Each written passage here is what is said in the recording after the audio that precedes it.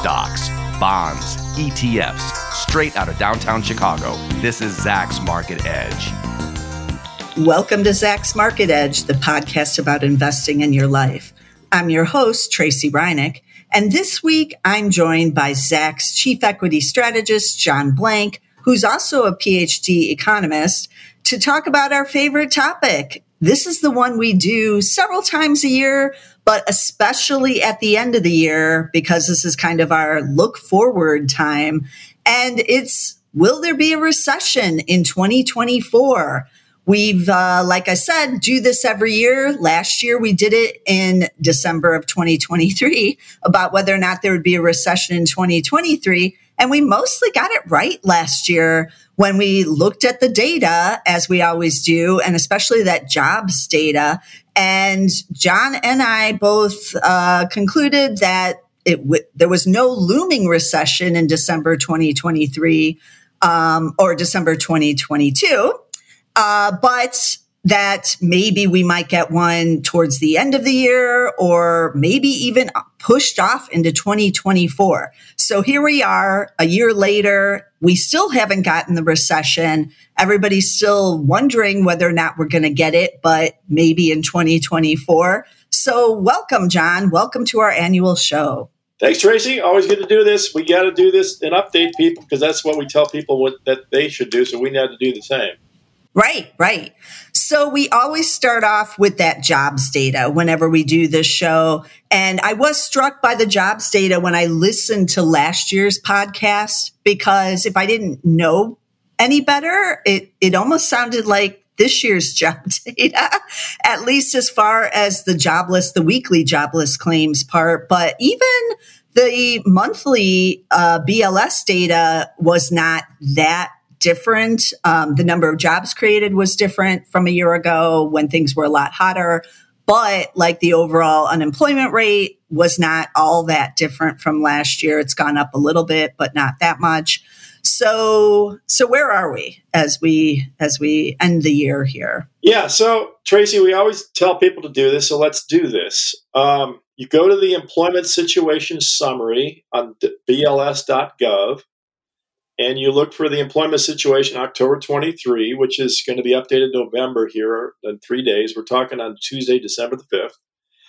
And you do two things. First of all, you read the first paragraph. Total non-farm payroll employment increased by 150,000 in October, and the unemployment rate changed little at 3.9%. Employment declined in manufacturing due to strike activity. So, first off, we always point out that 125,000 a month is steady state employment growth. So that means that the actual increase was about 25,000 now over the steady state. So there was certainly no recession in October. Now, the other thing we always point out is the difference between signal is noise, is that is actually a quick release because they try to get out top of the month. And you should always go to the last paragraph of the same report and read the revised data for the last 2 months. So let's do this. The change in total non-farm payroll employment for August was revised down 62,000 from 227 to 165. So if it is truly 165 as a signal, away from the noise, that's still better than the 150 in October. The change from September was revised down from 39,000 from 336 to 297. And of course, 297 is twice what October was. So 165, 297, and 150 are the numbers for the monthly payroll reports. Tracey, what is the chance there is a recession in hand right now? Zero. That's the answer, everybody. We do this every year because we don't want to, if any of you ever golf with me, this is how we start golfing on the first tee, and we wrap up the recession discussion by the first tee. You do not talk recessions beyond the first tee with me. So the 0%, that is what's amazing though, right? 0% chance, 0% chance, people, of a recession right now. Realize that the next time you're sitting where wasting your time with some guy in a tee box. Right. But that can change quickly. This is what I hear. People are like, but it can plunge down. Yeah. Okay. So we got to address some of these. It can change quickly things. Yeah. Okay, so first off, we got the ISM services and the S&P services PMI today. They were both, between 50.5 and 51.5, so they're basically above expansion, slightly above, and they've been expanding the services for 11 months. 11 months. And it's really, the one thing to understand about the PMIs is that decimals of 5 matter for a GDP point. So 1 point above 50 is basically, something like 0.2 of growth. It's very little growth. However, it is expanding, and it's expanding for 11 months. And I looked just before the show at how much services is in the U.S. economy, and it is 78%. 78%.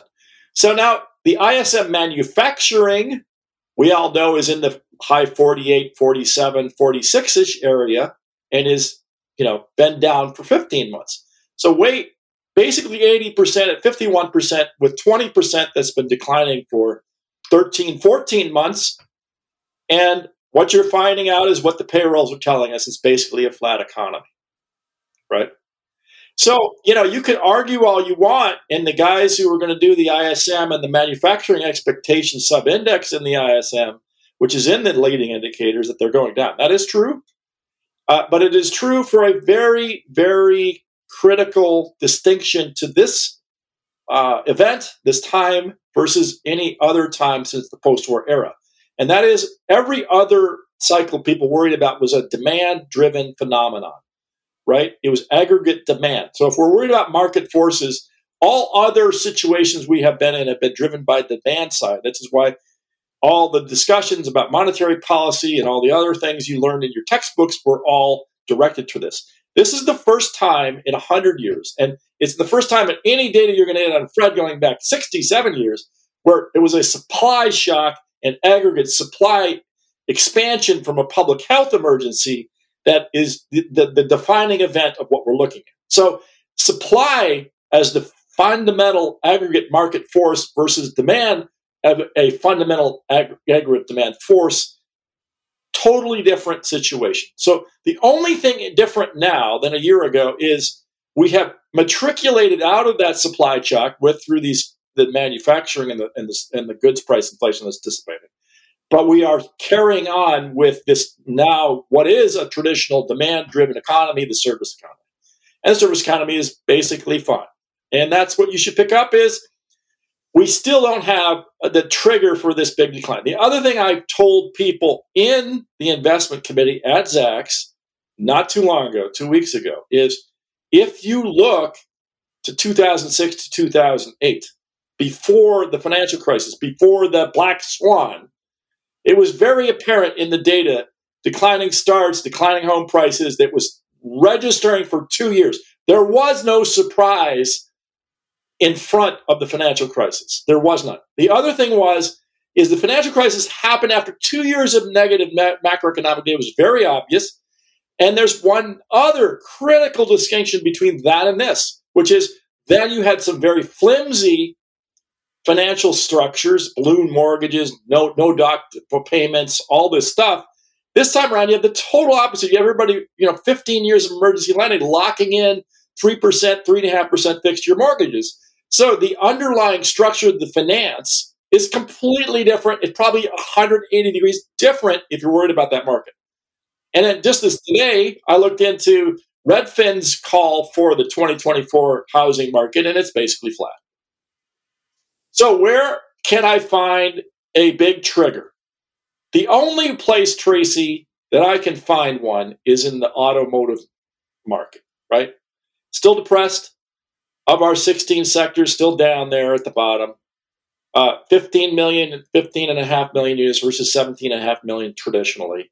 Still facing price shocks and 10%, auto loans. People who probably bought, $80,000, $100,000 cars, if they lose their job, they're going to lose their car. That's a totally different fractional situation than a house, right? It is entirely possible that the auto market will roll over. We'll have all this debris in the used auto market for a year or two, and it will clear in a way that nobody sees. That will be a headwind for this economy for the next 2 years. However, again, you got to remember, you got to find the way to that through the job market, and the job market is strong.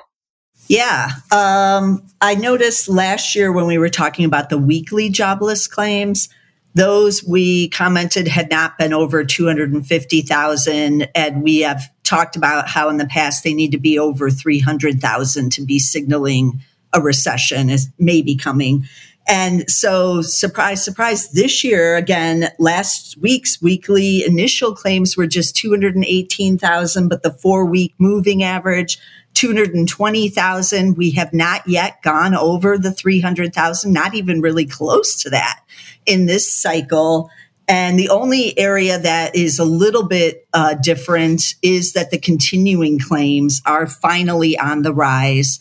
And those are up over 1.9 million now. And that indicates some people who are laid off are having a little bit more difficulty finding something new than a year ago when there were more jobs available. So, some people look at that and say, there it is. There's the data point that's showing the slowdown is here and the recession is here. But even that number isn't where it should be to indicate a recession, which is well over 2 million, right? Continuing claims. Yeah. And you got to remember, Tracy, we had like I read the payroll number, it was all reflected in strike activity. A lot of people, for example, Hollywood, you talk to people about the Hollywood strike, they say generally to restart after the strikes are over, it takes 2 months. Yeah. Yeah. So continuing claims is people living on their claims until things restart, even if the strikes are over. So, right. Again, just reading the BLS statistics, what the answer to continuing claim is. One, it is a little bit softer. The other is there's been strikes. And for people who were worried about, the JOLTS, the job openings, labor force turnover survey, which was 8.7 million this morning. Remember, we went from 12 to 9. Took us 2 years, so we did 1.5 million a year. We were at 7 in 2019, so we're at 9 now, and we are doing 1.5 million a year. We're not even going to get back to pre-COVID job openings for another year. So again, thank you for trying to find the trigger, but the trigger can't be a calendar turn from December 31st to January 1st. It's not enough. And the other thing is, we have a perma-bear. We should let Tracey and I have a perma-bear on staff. And what he pointed out this morning, the perma-bear in our staff said, hey, the estimate revisions for the fourth quarter are now 0.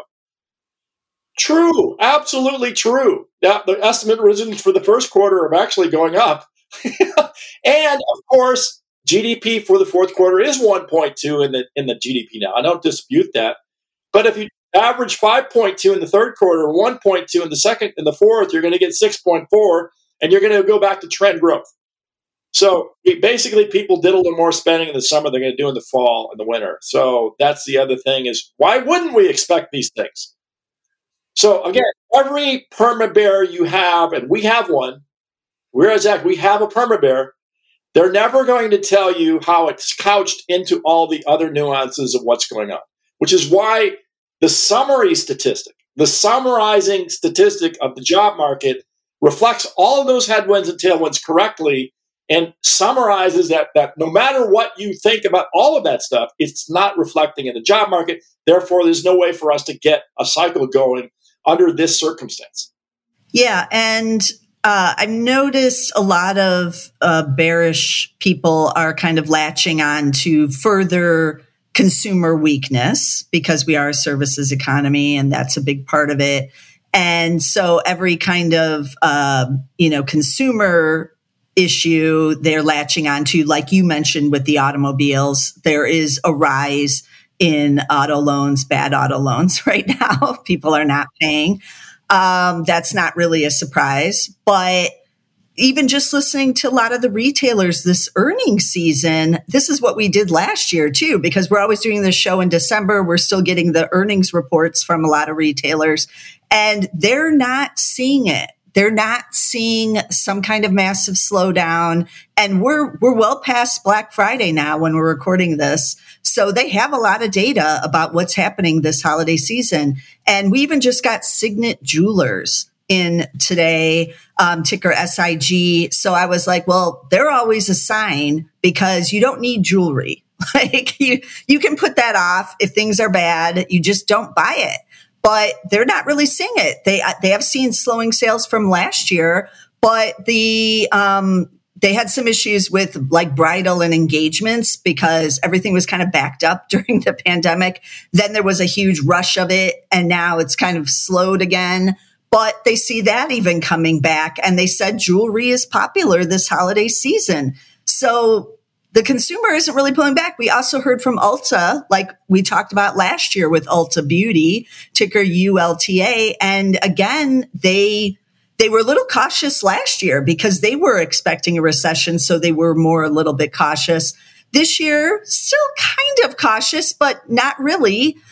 Still seeing the consumer out there buying beauty products. So again, like you can look at a lot of the different retailers. You can look at shoes, even on apparel side, it's not as bad. They're very highly promotional this holiday season, but they're not seeing the normal drop off that you would see if you were getting a recession, or even like Signet saw when the COVID hit. During that recession, nobody was buying the jewelry when COVID hit, but they're still out there doing it. So, Tracey, do you have access to the Fred on this screen?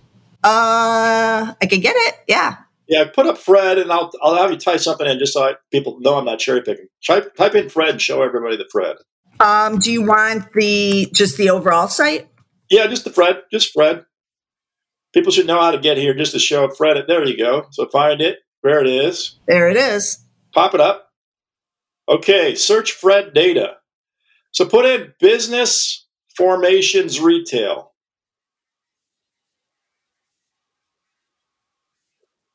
Okay, hit it. Click that top one. Projected business formations in 4-quarter retail trade. There you go. There it is. So yeah, that's looking pretty good. Now this is projected business formations within the next 4 quarters. We just pulled this up for you. This is retail trade. What you notice is it's way above the trend of the last 12 years. Retail, what happened was when COVID hit, here's another example of where, you get really skewed stories. Of course, everything was shut. All these people shut. So all this retail space opened and people went into it. It created this massive wave of new business formations in retail. And people are still adding new business formations. And this is, by the way, read it correctly, projected business formations within 4 quarters retail trade in the United States. November 13th. So this is all the way through and past the election. People are still putting up normal retail, and it's noticeably higher, right? It's noticeably higher. And I did not cherry pick that. I did not, we just got it, right? There it is. So again, if you want to be a perma bear, go into the comments page and tell us how you see perma bear event here through the consumption shock. Yeah. So let's try to answer the question then that we opened the podcast with. Will there be a recession in 2024? What's your take on that? Go back to Fred again. Go back to the first slide. Go to Fred, that first ping again. Just hit recession probability, so it comes up.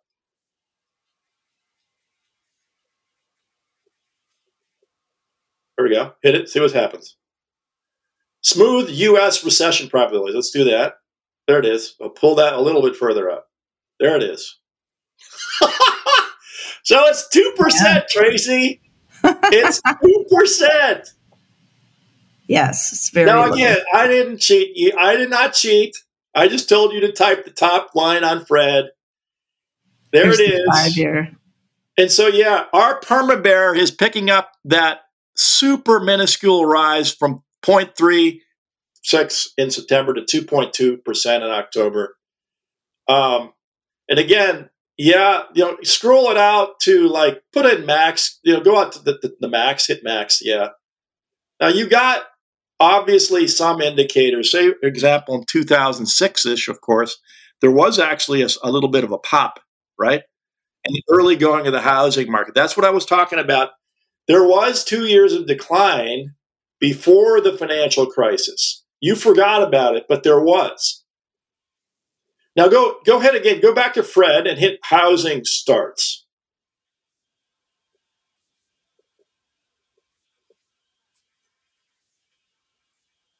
Now let's do this. Net private, hit that one, top one. Now let's look at this. Go scroll it up a little bit for everyone to see that. There it is.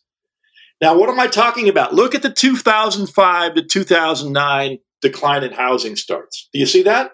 Yes. Now, how long was it happen? That was from December 05, right, all the way down to March of 09. It was like 4 years. So, you got the Nassim Taleb, Black Swan event that comes after 2.5 years of declining housing starts. Right. Now, look at where we are now. We've seen some decline. We did peak in April 2022, but that's right when the Fed started raising rates. But it's not as dramatic, and we've had like at least one rebound. Yeah, we're at 1.37, and the typical number you can see here is somewhere around 1.5-ish. Yeah, so we're a little soft, like 10% soft, but you can easily draw a line from 2011 to 2019, and of course, even in 2000, go back to 2018. What were we at? 1.4 of starts. Yeah, so we're even above back in 2018. We're 10% above that level. Yeah. So people talk about it being weak and all that stuff, but at the end of the day, it's not as weak as it's stronger than 2018. Right. Definitely. So remember back in 2019 when people talked about recessions? Well, look, we're actually stronger in starts now than in 2019. That's what it is. So again, if you want to remind yourself, this is what happens. People forget that financial crisis happened after 2 years of declines in housing starts. It's very, very clear. And it was dramatic, and it was serial, and it went down super hard and super fast. It's not clear that that's happening at all right now, right? In fact, there was a bit of a pop there back when we had when the rates fell back in March a bit. When was that? Right. Yeah, that was June-ish, the summer. We got some buying going on, right? For sure. Here's what happens when you use data, right? I mean, if, again, back to the first tee, you're talking to the guy about a recession, he's just in a fantasy world unless he's paying attention to data like this. Right. This is always good to point out. Every year we have to look at the data.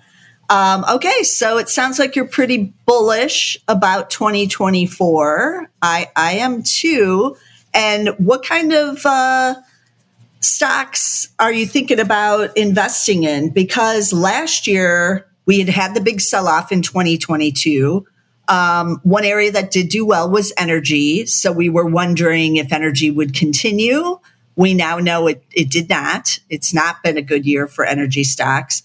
But one of your picks last year was simply to buy the QQQ ETF, which is the NASDAQ. And you said at the time, and I'm quoting you, it sold off the worst. It will come back the first. And we know on the day of recording this on December 5th, it's now up 45% year to date. So that was a great call, John. And I'm wondering if you have another one like that for this year or what you're thinking of. Yeah, so let's do my 3 stocks that I just threw up in Large Cap Trader, Tracey. Those are the ones that at least I have some credibility, right? Right, for sure. So SAIC, put up SAIC. Put this one up a week and a half ago.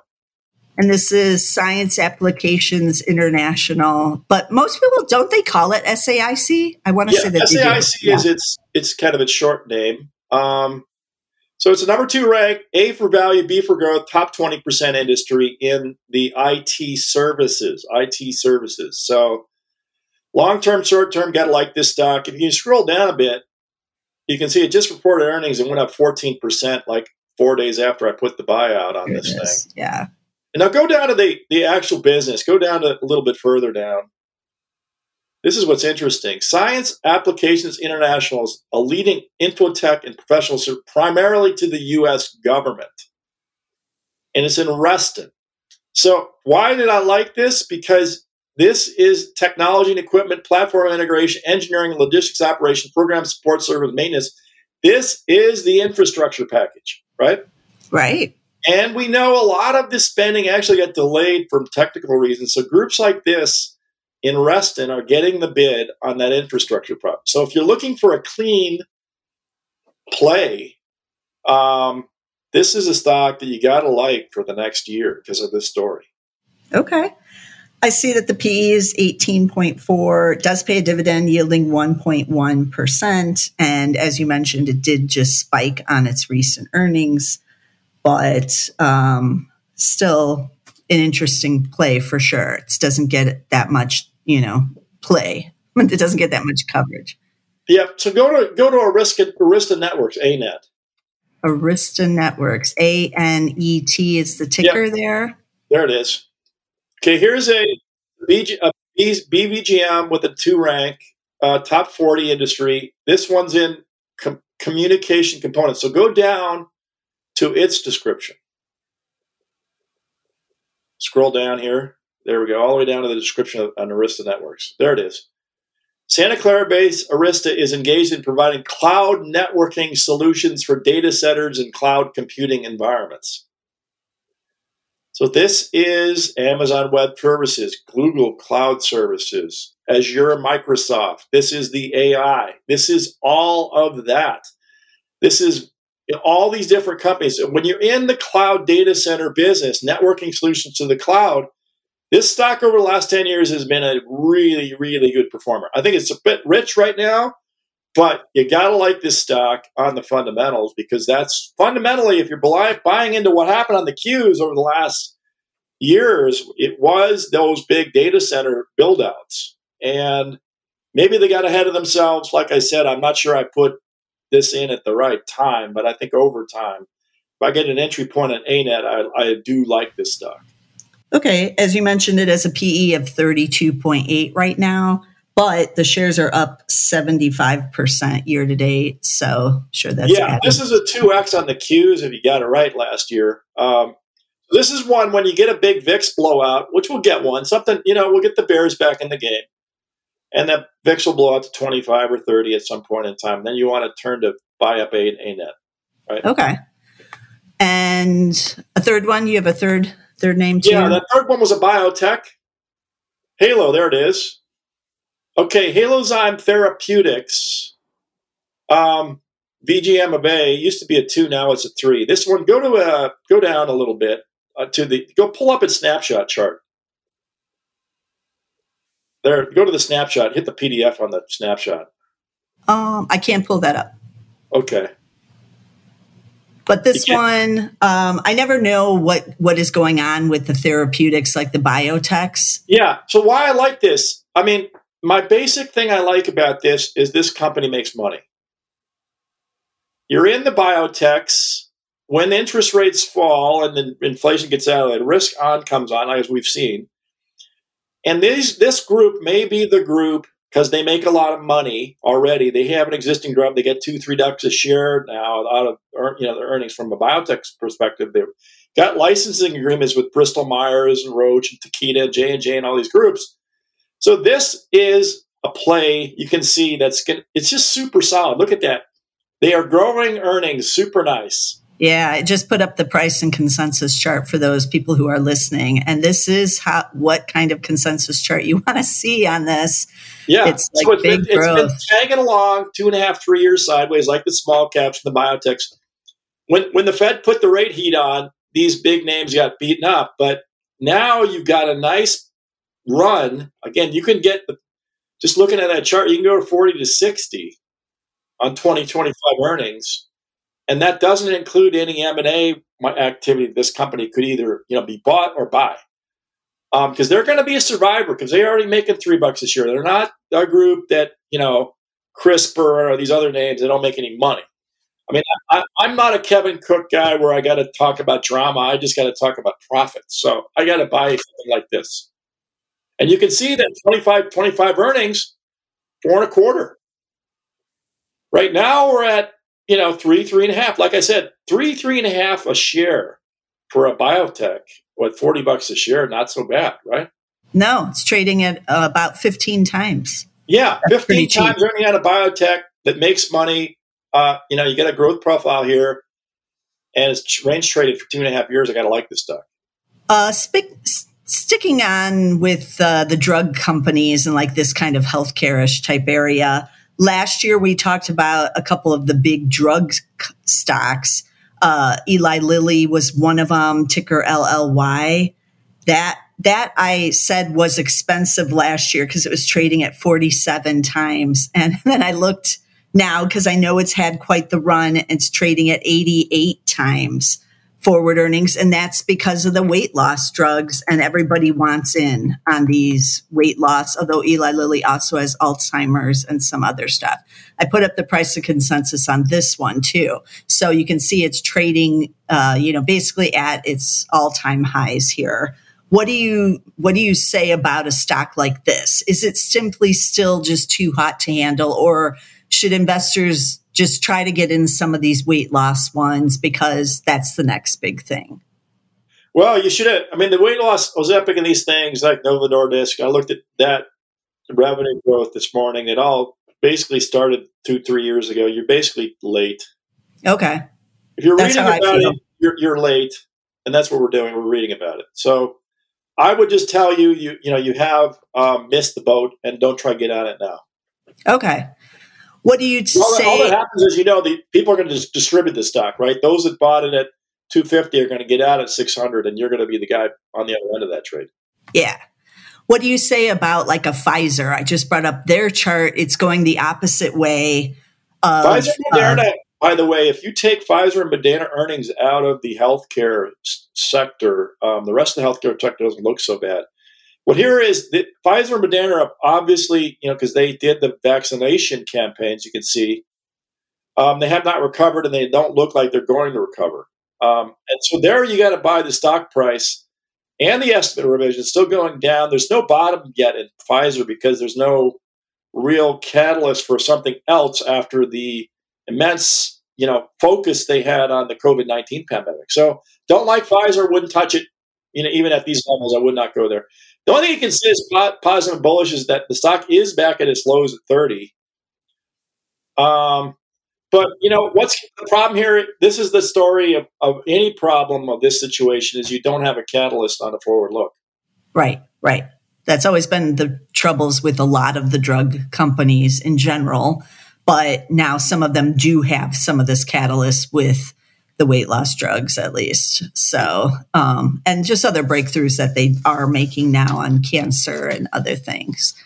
Yeah, that's why I like Halo over Pfizer, right? Because I got Halo in it making $4 a share. This thing makes basically less than that. Right. The chart looks terrible, right? Yes, it's terrible. Terrible chart. And it's not even on a PE basis all that cheap. Last year it was trading at 7 times, but as we can see on this chart, the earnings estimates are on the decline still. So even though the stock is down further, the PE is still expensive at 19 times. So you're not exactly getting those earnings all that cheap, really. Not yet.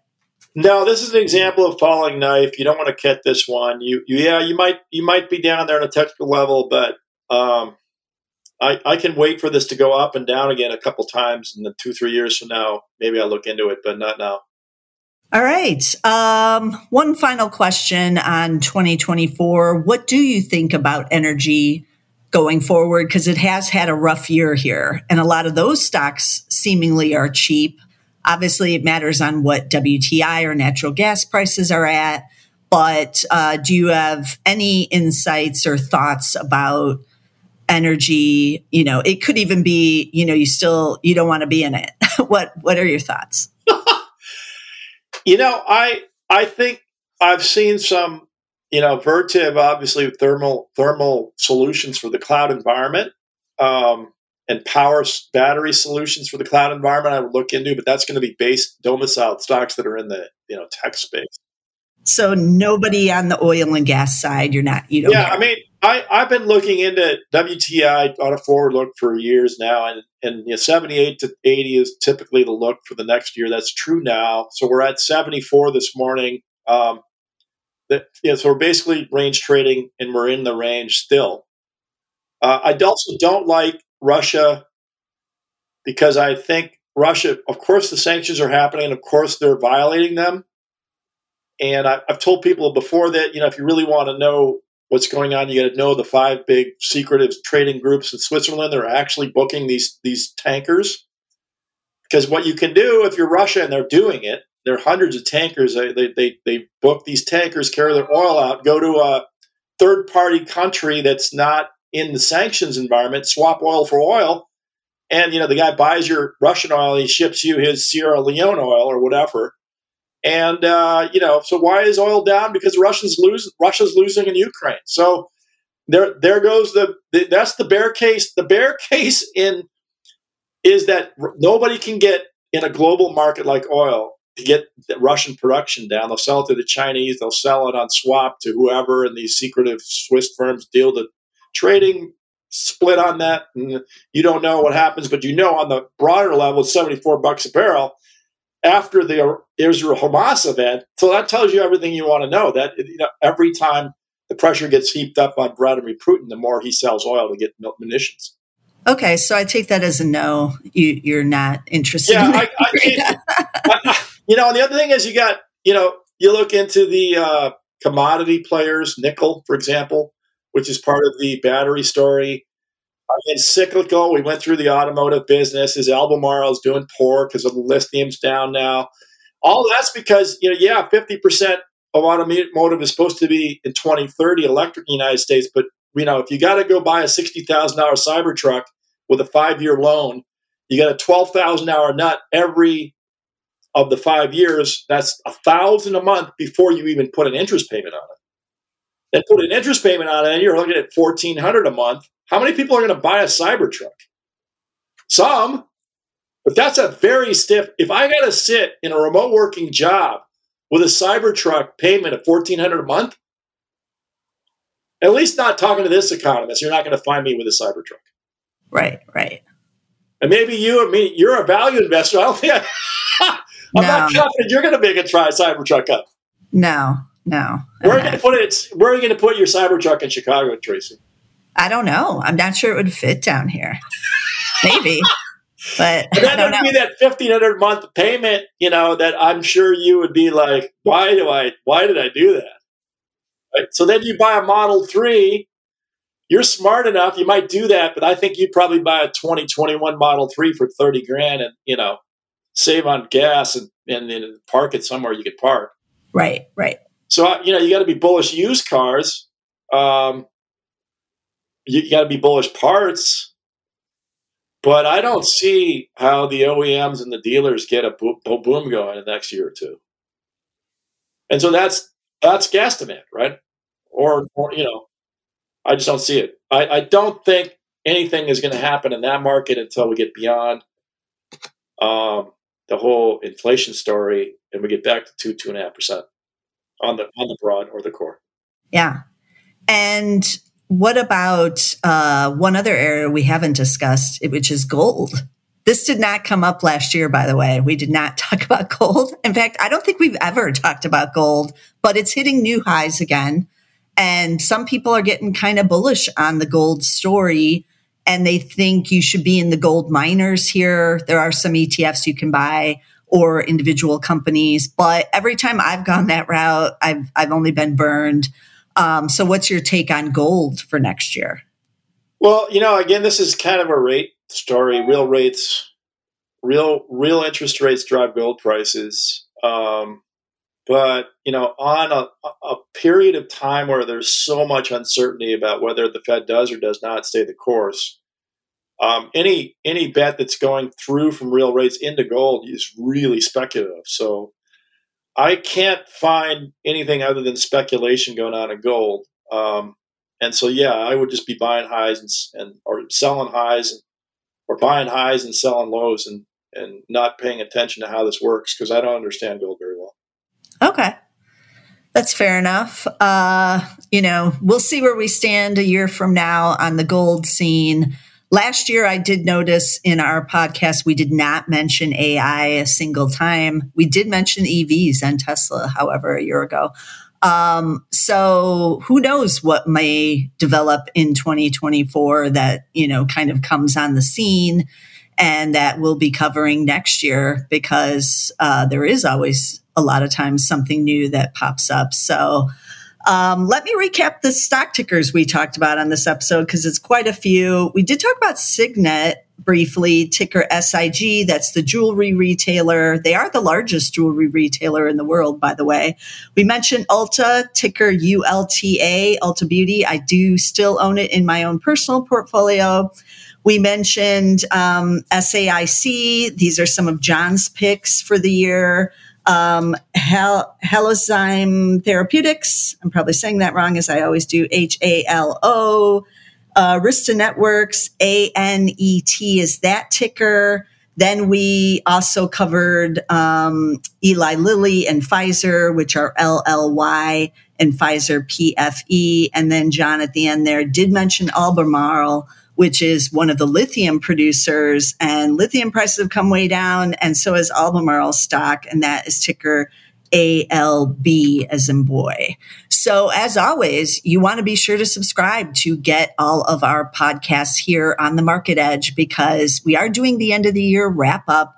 And these are some of our most interesting and intriguing shows. So be sure to get us on Apple Podcasts. You can get us on Amazon Music. You can get us on Spotify. We're on SoundCloud. And for the video podcast, so you can see all the charts we mentioned, you can get those on YouTube. Go over to Zacks.com/YouTube to Zacks YouTube page, where you'll also get some of our other great features like our top stock picks of the week. I really recommend that video. We always do 2 number 1 rank Zacks strong buy stocks every week. So go find out which companies have rising earnings estimates because that's a good indicator of where those stocks may be going. But be sure to subscribe over there to get everything. And I'll see you again next week with some more stocks. This material is being provided for informational purposes only, and nothing herein constitutes investment, legal, accounting, or tax advice, or a recommendation to buy, sell, or hold a security. Do not act or rely upon the information and advice given in this podcast without seeking the services of competent and professional legal, tax, or accounting counsel. Publication and distribution of this podcast is not intended to create, and the information contained herein does not constitute an attorney-client relationship. No recommendation or advice is being given as to whether any investment or strategy is suitable for a particular investor. It should not be assumed that any investments in securities, companies, sectors, or markets identified and described were or will be profitable. All information is current as of the date herein and is subject to change without notice. Any views or opinions expressed may not reflect those of Zacks Investment Research as a whole.